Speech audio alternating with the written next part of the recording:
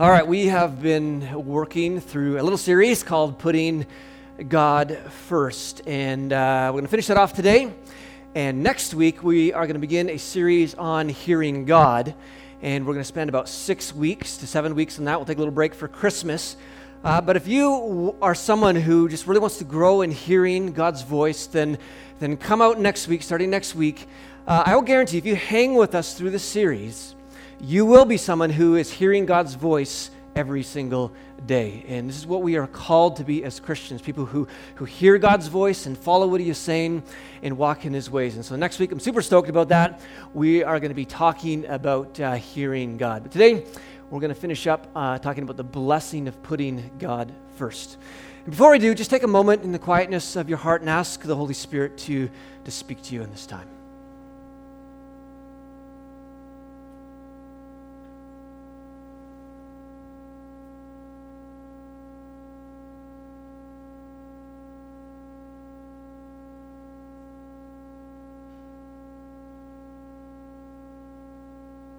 Amen.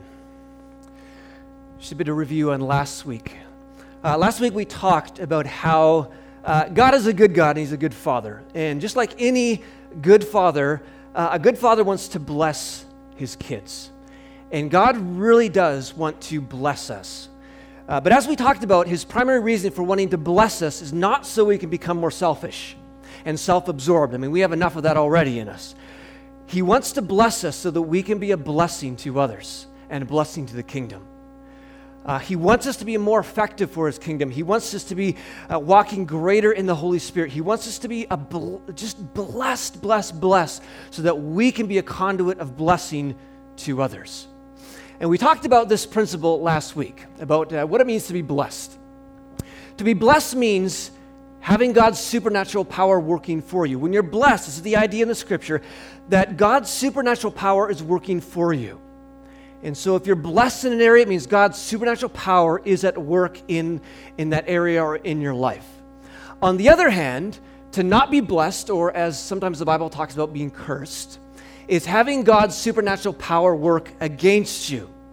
And that's the last place any of us ever want to be in, is having God's supernatural power work against us. We want to be people who are walking in God's blessing, where His supernatural power is working for us. And we talked about how just by being in Christ, we are incredibly blessed.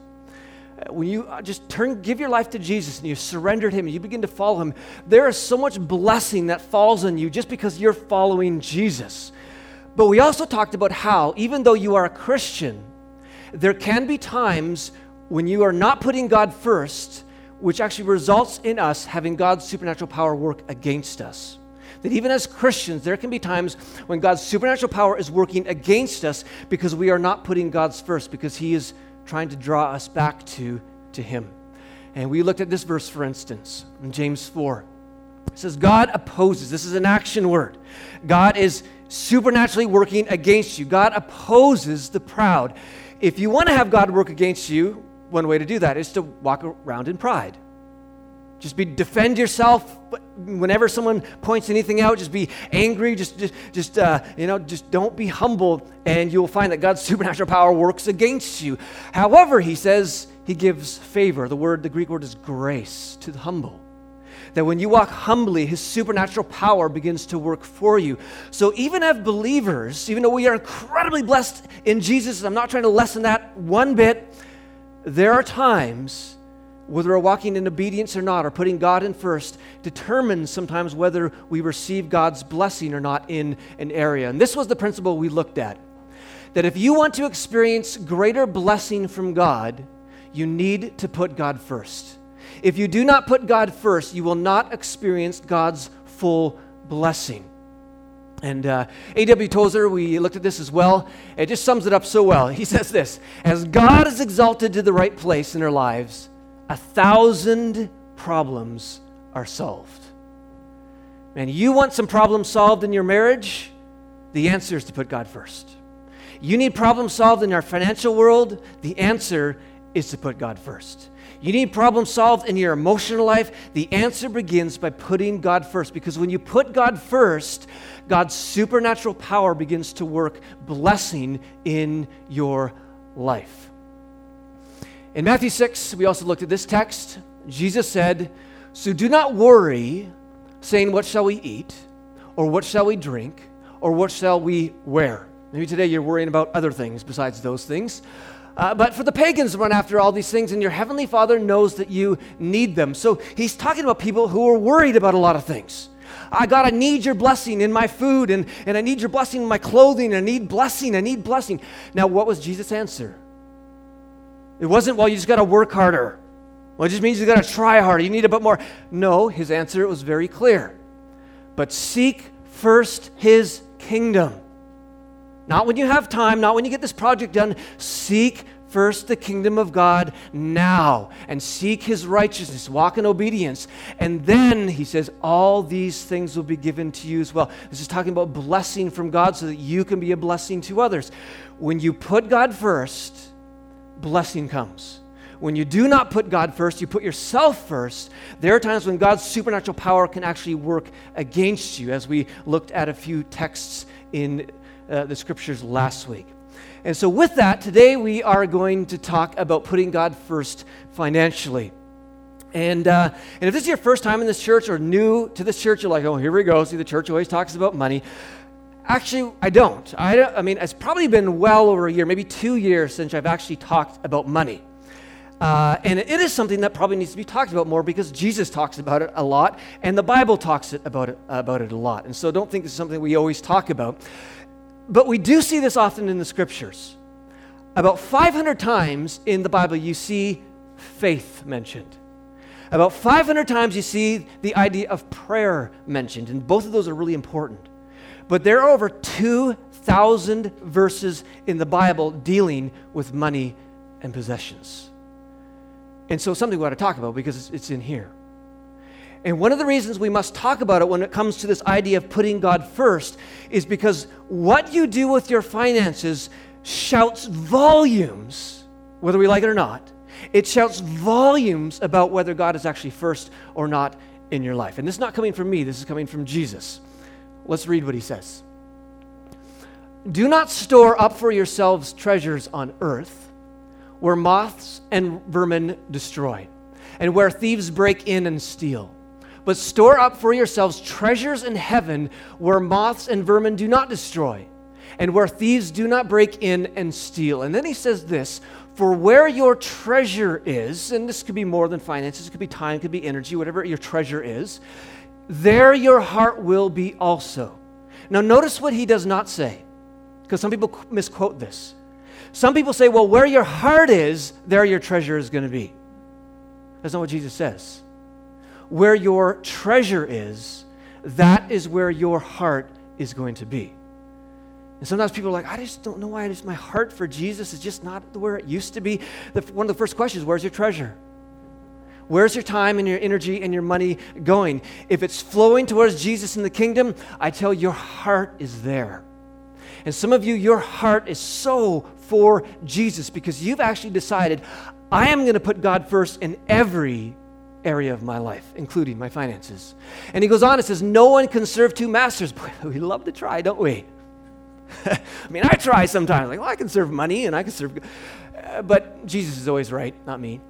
No one can serve two masters. Either you will hate the one and love the other, or you will be devoted to the one and despise the other. You cannot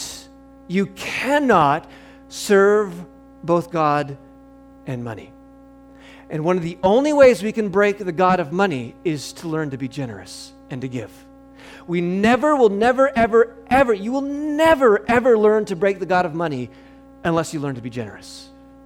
You'll just become more self-devoted, you just use it for yourself, and you will just end up having your heart in the wrong place. And if your heart is not with Jesus in the kingdom because your treasure is not there, you cannot expect to experience great blessing from God. Now, sometimes God again does that. We talked about that last week. Sometimes his kindness leads us to repentance. Sometimes he just blesses us anyways. But we can't expect that. Now, there's a bunch of reasons why we should be financially generous, and we could do a whole series on this, but I'm just going to do one message on this. God commands it to show my love for God. It focuses my heart on Jesus and his kingdom, to show that I am thankful, to show my love for his church and further the kingdom of God, to store up heavenly rewards, makes me more like God, and to open a door for God to bless me. And this last one is the one I want to talk about today because this fits into our series, that giving financially opens a door for God's blessing upon your life. And here's our principle for today. When you put God first in your finances, you open up doors for God to bless you. When you do not put God first financially, you close doors for him to bless you. And what I'm going to do is I'm going to start in the Old Testament and I'm going to work back in to the New Testament as we look at this idea that when we put God first in our finances, we open up doors for blessing. Malachi chapter 3 says this. Some of you are like, oh, the Malachi passage. Yes, the Malachi. Though I may approach this in a little bit different way than you've heard before.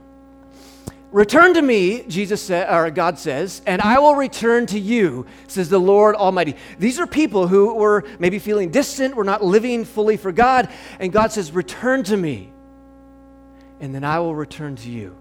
And whenever God returns to us, blessing comes. This is New Testament principle. James said to Christians, come near to me, and I will come near to you. If you're feeling distant from God today, here's your answer. Sometimes people are like, I just don't feel God moving. I just don't hear his voice very well. Are you coming to church? Are you connecting with him daily just by spending quiet time, connecting, listening, hearing, worshiping him? Are you putting effort into drawing? If you're not, you're going to feel distant. It's just the way it works. When you draw near to God, he draws near to you. And so he says, in a very New Testament way, return to me, and I will return to you, says the Lord Almighty. Now, what is interesting is how he tells them to return. Because often we would think, well, if you want to return, like things I mentioned, you should come to church, you should join a small group, you should be connecting with Jesus every day, you should be thinking about, we talk about those kinds, and those things are perfect and wonderful and good. But God here mentions finances. You feeling distant? Return to me, and how? Put your financial world in order. Put me first in your... And this may be one of the reasons why some of us might feel distant. We're doing all these other things. We're reading the Bible, and we're blessing God, and we're serving him, but our financial world is not in line with the kingdom. And so he goes on and says, but these people ask, well, how are we to return? How are we to do it? How are we to draw near to you, God? How are we connect in a better way? How can we experience more of your blessing? And then he says this, will a mere mortal rob God? You rob me. But you ask, how are we robbing you? In tithes and offerings. And the word tithe, found about 40 times in the Bible, always means a tenth, meaning a tenth of their income. And their income in those days was like cattle, sheep, and their stuff from their farm and those kind of things. And offerings, which were any kind of giving that was over above the 10%. Now he says to these people that you're robbing me. Now, what's really interesting is when you really think about this, is how in the world do you rob a God who owns everything? I don't think you can, because even if someone takes it from someone else, God still owns it. God owns everything. Even if you say it's yours, God owns everything, the Bible says. Everything that we have is his. The earth is the Lord's and everything in it, the world and all who live in it. Psalm 50, I have no need of a bull from your stall or goats from your pens, and God has no need of your money either. God's not saying, I just need your money. I just can't do anything. Because they're stealing from me, I have nothing. He's not up there. He owns it all anyways. Even if you so-called steal it, just like that, he could take it from you.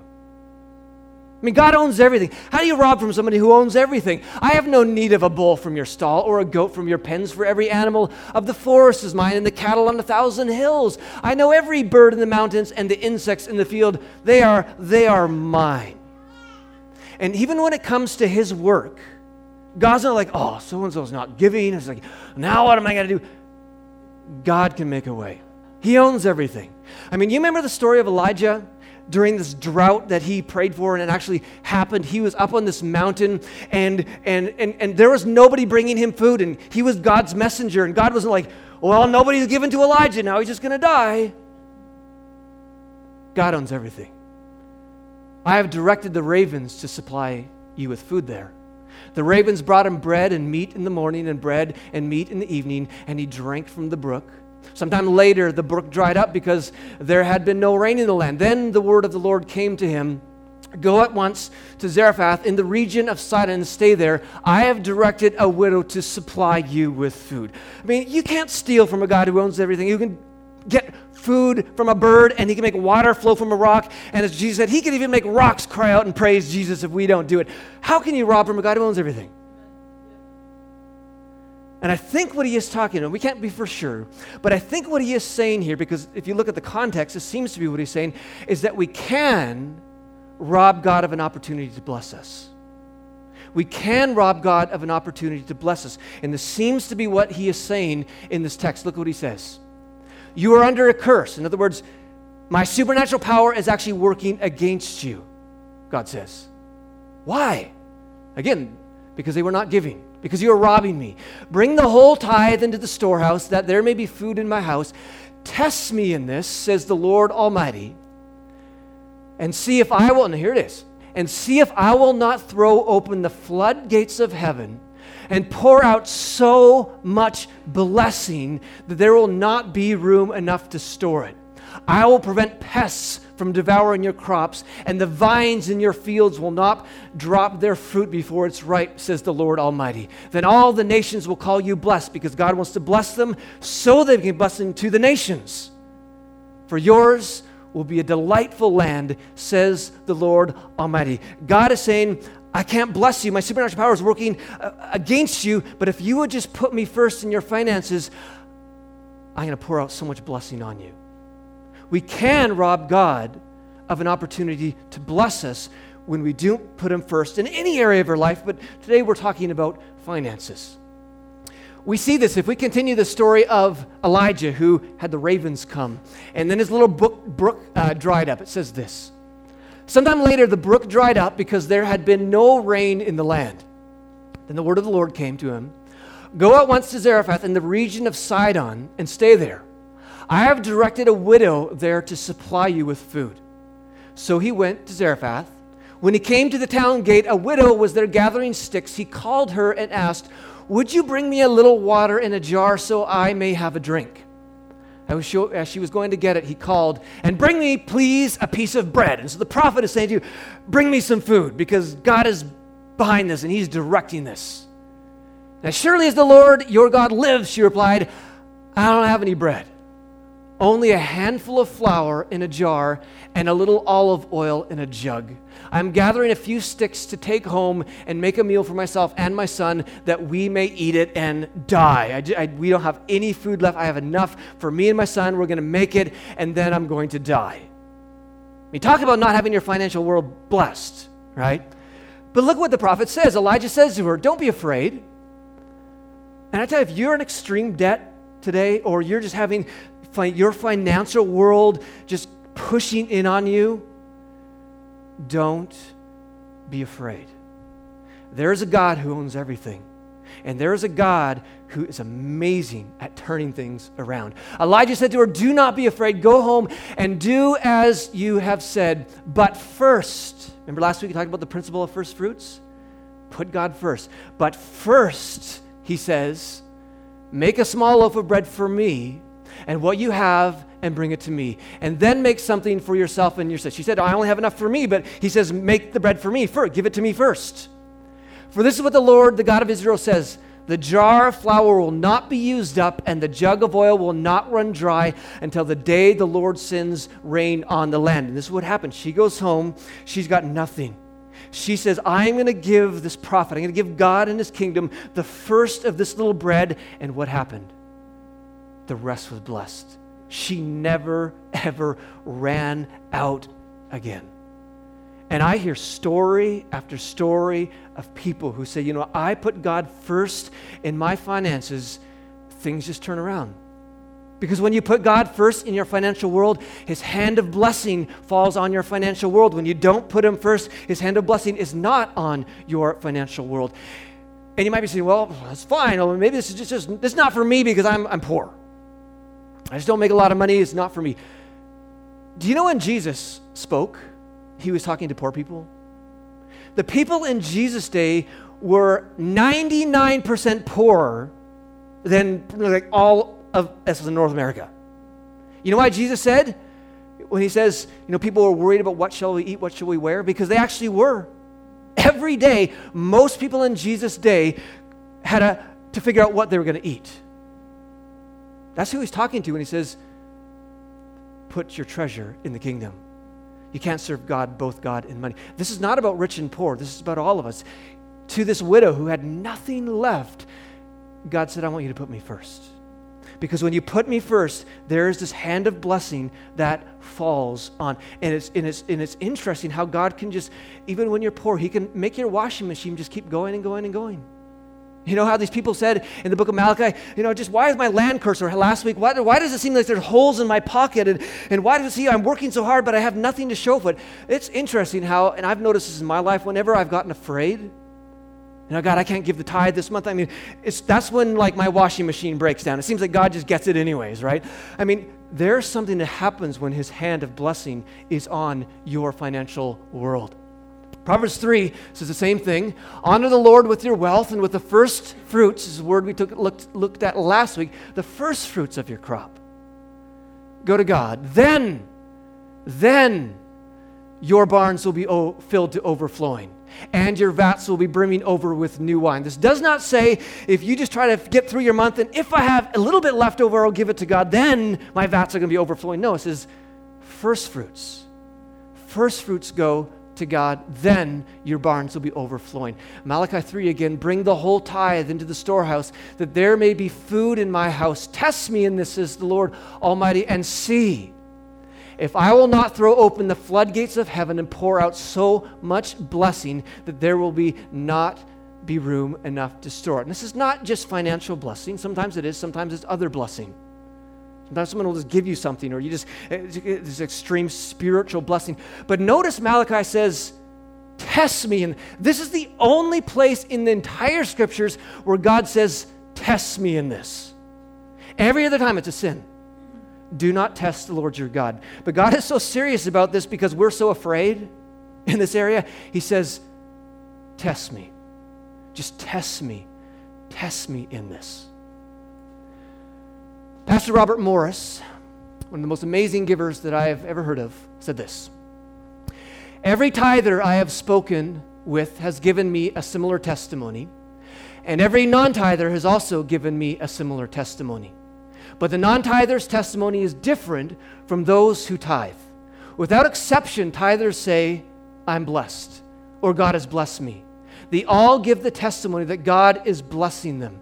In contrast, every non-tither I have ever spoken with gives this testimony: I can't afford to tithe. And the reason? 90% blessed by God goes way further than 100% not blessed by God.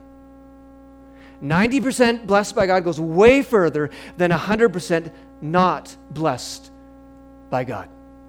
Now, some of you are saying, oh, this is the law. We were New Covenant Christians. This is not the law. Let's talk about that. We do. This is a debatable issue, for sure. There are some people who think it's still for today and some who don't think it's for today. Those who think it's still for today would quote various things, but they would point to before the law, Genesis 14, it talked about Abraham giving a tithe before the law. We see in the New Testament, though this is before the outpouring of the Holy Spirit, the only positive thing Jesus said to the Pharisees was that they tithed. He says to the Pharisees, you should tithe, yes, but do not neglect the more important thing. The only good thing he said to them is, that's great, you're tithing, keep doing that. And this should maybe be enough for us if Jesus says this, yes, you should tithe. But here's the deal. To me, it doesn't matter. It does not matter whether you think this is part of the law or not. It doesn't matter. It shouldn't change it. The only reason people, I think, wrestle with this is because we're afraid to give God our money. The only people who have come to me and said, this is law, this is not New Covenant, are people who are trying to wiggle out of being generous. That's almost always the case. Now, sometimes they just want to argue theology, and that's the case. But usually we want to find some sort of loophole to get out so we can keep more money for ourselves. And I'm like that. We're just selfish. We see new early church fathers supported the idea of the tithe. Clement of Alexandria and Irenaeus were urging their church to give the tithe and over above the tithe. But here's the thing. When it comes to the law, Jesus said this, I tell you that unless your righteousness surpasses that of the Pharisees and the teachers of the law, you will certainly not enter the kingdom of heaven. And this is partly talking about the idea of imputed righteousness for Christ, but in context, he's actually talking about holy living. He's saying that our righteousness needs to surpass that of the Pharisees, who were people who obeyed the law perfectly. And then Jesus goes right on to tell us how. He says things like this, you have heard that it was said in the law, you shall not commit adultery. But he says, but I tell you that anyone who looks at a woman lustfully has already committed adultery within his heart. And he goes on to say, you have heard it in the Old Testament. The law, you shall not commit murder. But I say to you, you should not even be angry at your brother. Jesus did not take the law and lessen it. He took the law and he says, now, because of the power of the Holy Spirit, I'm raising the bar when it comes to us being generous and loving people and loving God. I'm raising the bar. And so whether you think the tithe is law or not, it doesn't matter. We should never, ever, you could just never come to the conclusion that we, under this new covenant with the blood of Jesus saving us for our sins, that we somehow can give less than people in the old covenant.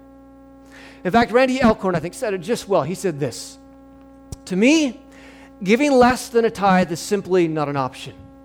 Now, I say, sometimes you got to work up to it. I mean, don't just like, whoa. I mean, sometimes you got to do some adjustments, okay? Something you got to let God lead in your life. To me, giving less than a tithe is simply not an option. Someday I'm going to stand before God and give an account of my life, as it says in Romans 14:12. On that day, I do not want to have to explain why, being indwelt with the Holy Spirit and having lived in the most affluent nation in human history, I have failed to give at the very minimal level of those who did not have the indwelling Spirit and who owned far less than I. That's truth. And it's hard. It's very hard truth. I mean, we are very self-absorbed. I mean, Jesus, again, the whole scripture is talking to poorer people, and this is a difficult thing to understand, but the issue is not, is this law or not law? The issue is your heart generous? Now, what's kind of reality is actually sad in some ways. Christians now are giving at a rate of 2.5% per capita per person, but during the Great Depression, they actually gave more. Yeah, Christians were more generous during the Great Depression than we are now. I mean, again, this is not an issue of whether we're rich or poor. This is a heart issue. I mean, we got to grow in this. We all got to grow in this. And I think we as a church are doing a little better now. I have no idea who gives what here. They keep that from me. In fact, we try to keep that from each other. There's only one person in our church who knows what you give. That's the person who does the tax receipts. But I do look at like giving units and numbers sometimes, and in our church, I think we do a little better than average, but we have about 10 people, some of those are families, who tithe. If you just look at the numbers, you can kind of tell who is tithing or not. In this whole church, we have maybe 150 people who call this church their name. There's about 10 people who give a tithe to this church. There's about another 10 who give somewhere between $100 and $200. And so, do you know this whole thing, the whole mission that we're running on is really 20 people or 20 families. And that's probably better than average, but I was like, man, we can grow in this. And sometimes I sit back and I just dream, like, what would it be like if we as Christians across this globe got this and just said, man, I just want, you've given me so much, I'm just gonna put this first. You know what happened? Oh, someone figured this out. That's what they said. If believers were to increase their giving to a minimum of, let's say, 10%, there would be an additional $165 billion for churches to use and distribute. The global impact would be phenomenal. Here's just a few things the church could do with that kind of money. $25 billion could relieve global hunger, starvation, and deaths from preventable diseases in 5 years. $12 billion could eliminate illiteracy in 5 years. $15 billion could solve the world's water and sanitation issues, specifically at places in the world where 1 billion people live on less than $1 per day. $1 billion could fully fund all overseas work, and $100 to $110 billion was left over would be used for additional ministry expansion. Wouldn't that be amazing? That would be amazing.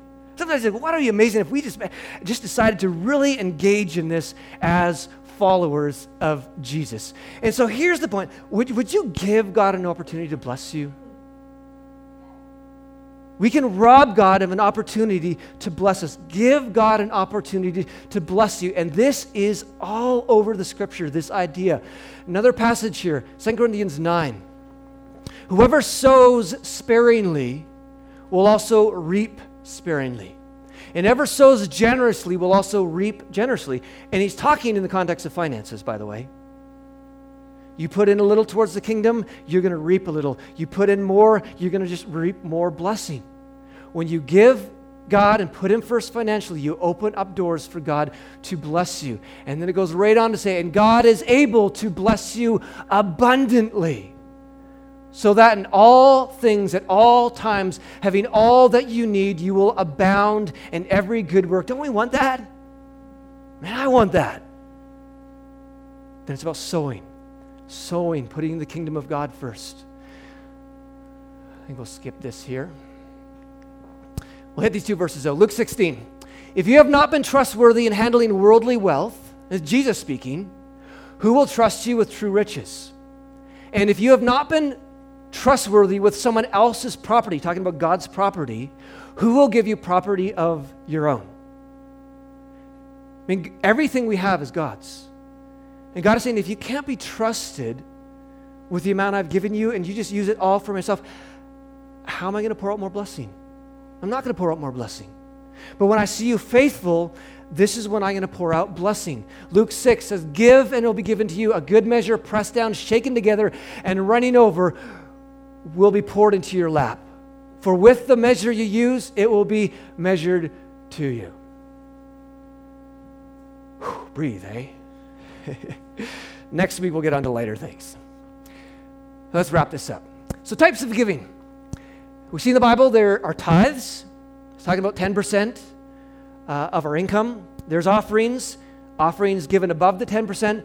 And then there are sacrificial gifts. And we see that throughout the scriptures. The widow who puts in the 2 mites, all that she owns. Mary putting a year's worth of wage on Jesus' feet. Solomon offering, the law was 1 bull, he offers 1,000 bulls. Sacrificial offerings. And God calls us to these 3 different offerings. The most sacrificial offering of all is God giving His Son Jesus. And the Bible says we love because He first loved us. And we give because He's first given to us. Now, what does this look like practically? It's like, well, I got my life, and what does this look like practically?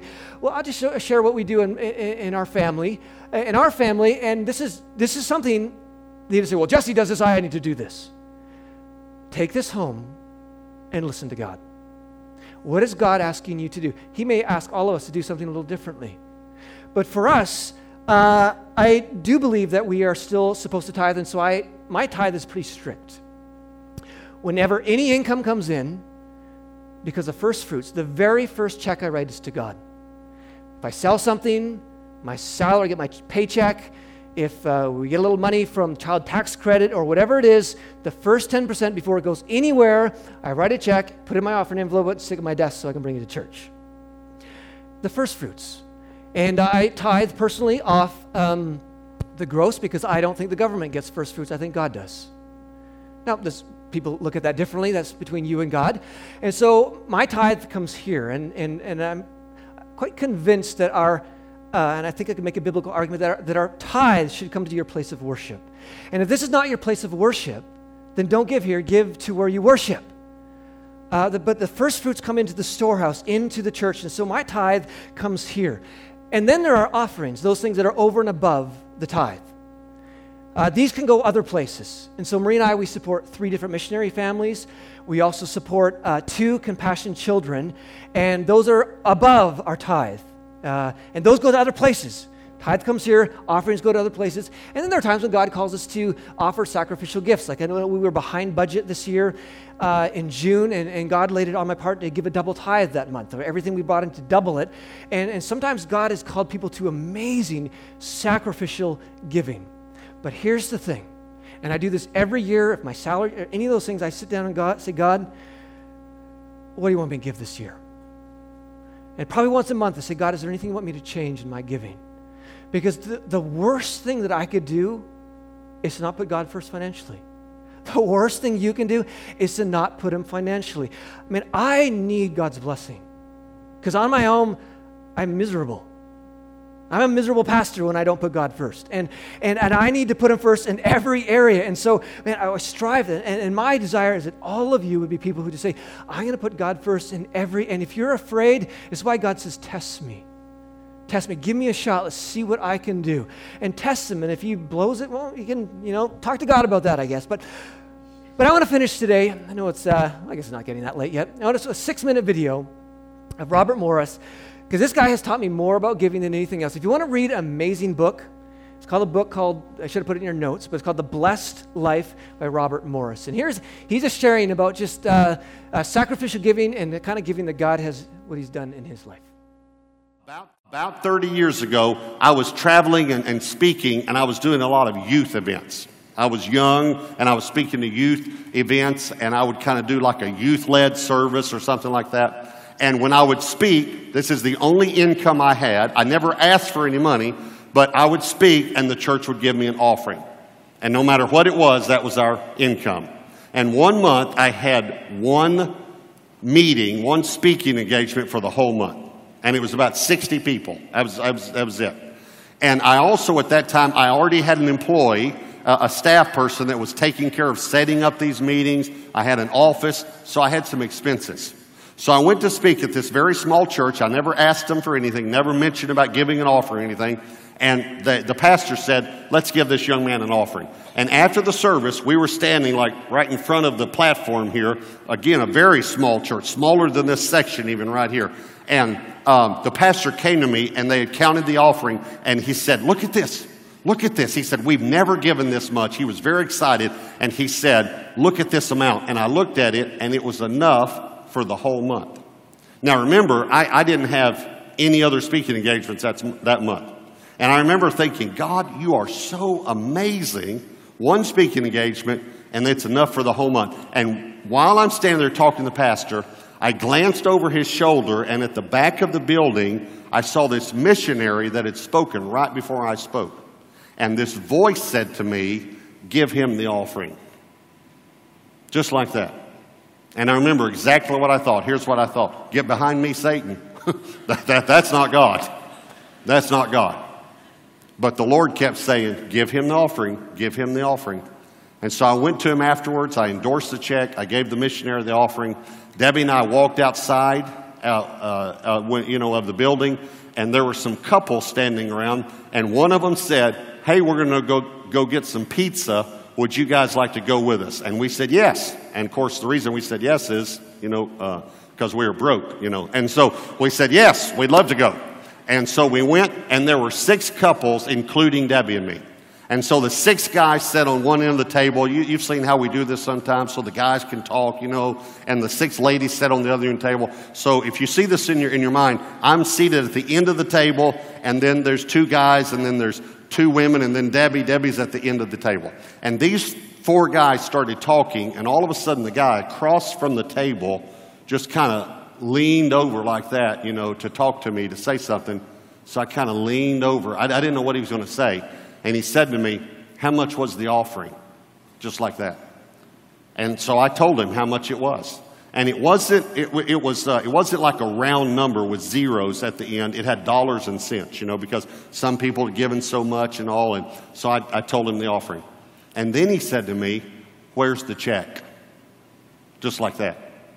And I didn't want to brag. I didn't want to say, we gave it to a missionary, or something like that. But I didn't know what to say. And I was kind of confused. I didn't know why this guy was asking me this. And so I just kind of heard myself say, Debbie has it. And he said, Go get it. I want to see it. So I said, okay. And so I got up and I walked down where my wife was seated and I said to her, how's your pizza? Is it good? Okay, good, okay. Because there's nothing else to say. There's no check, I've given it away. And I came back. I know you're supposed to tell the truth, but I didn't want to tell him that we gave it away. And I didn't know why he was asking me this. So I just said, it's in the car. And I thought, it's in some car, the missionary's car, but it's in the car. So I said, it's in the car. And he said, it's not in the car. So I said, where is it? You know so much, pal. I didn't know why this guy was questioning me like this. And all of a sudden he said to me, you gave it away, didn't you? And I said, how do you know I gave it away? And he said, because God told me. And he reached in his pocket and he pulled out a check that he had written before he came to church that night. And he opened it up and it was made out to our ministry. And he opened it up and it was exactly 10 times the check that I had just given away. 10 times. And he held it out like this and he said, here, take this. And he was holding the top of it. I reached out and I took the bottom of it, but he wouldn't let it go. And I realized he wanted to say something to me. I now realize he wanted to impart something to me. So I'm holding the bottom and he's holding the top. And he said to me, God's about to teach you about giving so you can teach the body of Christ. And he let the check go. And here's what I thought when he let that check go. I thought, this is God's money. This is God's money. It's not mine. I'm the steward of it. God, what do you want me to do with this? We bought a single mother a car that didn't have a car. We paid for a guy's salary who was out of work for a few months before he got another job. We bought a missionary car. We started giving, and God started bringing funds into us from places we didn't even know that funds would come in. We never asked for money. I never stood up and told this story from the pulpit and asked people to give me money. We never asked. We never manipulated. But we started giving. And as we continued to give, God began to give us. He found someone that he could just channel funds through that would be faithful. Debbie and I got to the place where we were giving 70% of our income to the Lord. And we just continued to give to the Lord. And then, if you want to pick up his book, it's called The Blessed Life. But he has given away his house, he's given cars. It's amazing what God has done through Robert Morris is his name. He's a good example in that. Last two scriptures. The righteous give generously, and a generous person will prosper. I invite the worship team up, and we're going to enter into our ministry time. And if you need prayer for any reason, if you have emotional needs, you need physical healing in your body, you need blessing in your life in an area, you have a friend who needs prayer, whatever it might be, the prayer team is going to be over in the corner here, and you can just go up there and they'll be happy to pray for you. If they're praying with somebody, you can just wait and they will get to you. If you have a need, don't let yourself go from here without being prayed for. The Bible says you do not have because you do not ask. And we've seen some tremendous things. In fact, we had a couple of people healed physically last week during our prayer over there. And so make sure if you need prayer to come over and to be prayed for. We're going to be playing two more songs as a worship team. If you just want to spend time in the presence of Jesus and worship him and thank him, you're welcome to do that. If you need ministry in terms of fellowship with someone else, the coffee bar will be open. You can head out into the foyer and minister to one another there. So God, we just offer ourselves to you as we enter into our ministry time. God, we offer ourselves as we talk with one another, as we worship you and just thank you for all that you've done and all that who you are. God, make us people who put you first. Help us to learn how to walk in your will and your blessing. God, we just leave this time in your hands and pray that your Holy Spirit would do his mighty work. In Jesus' name, amen. Let's stand together.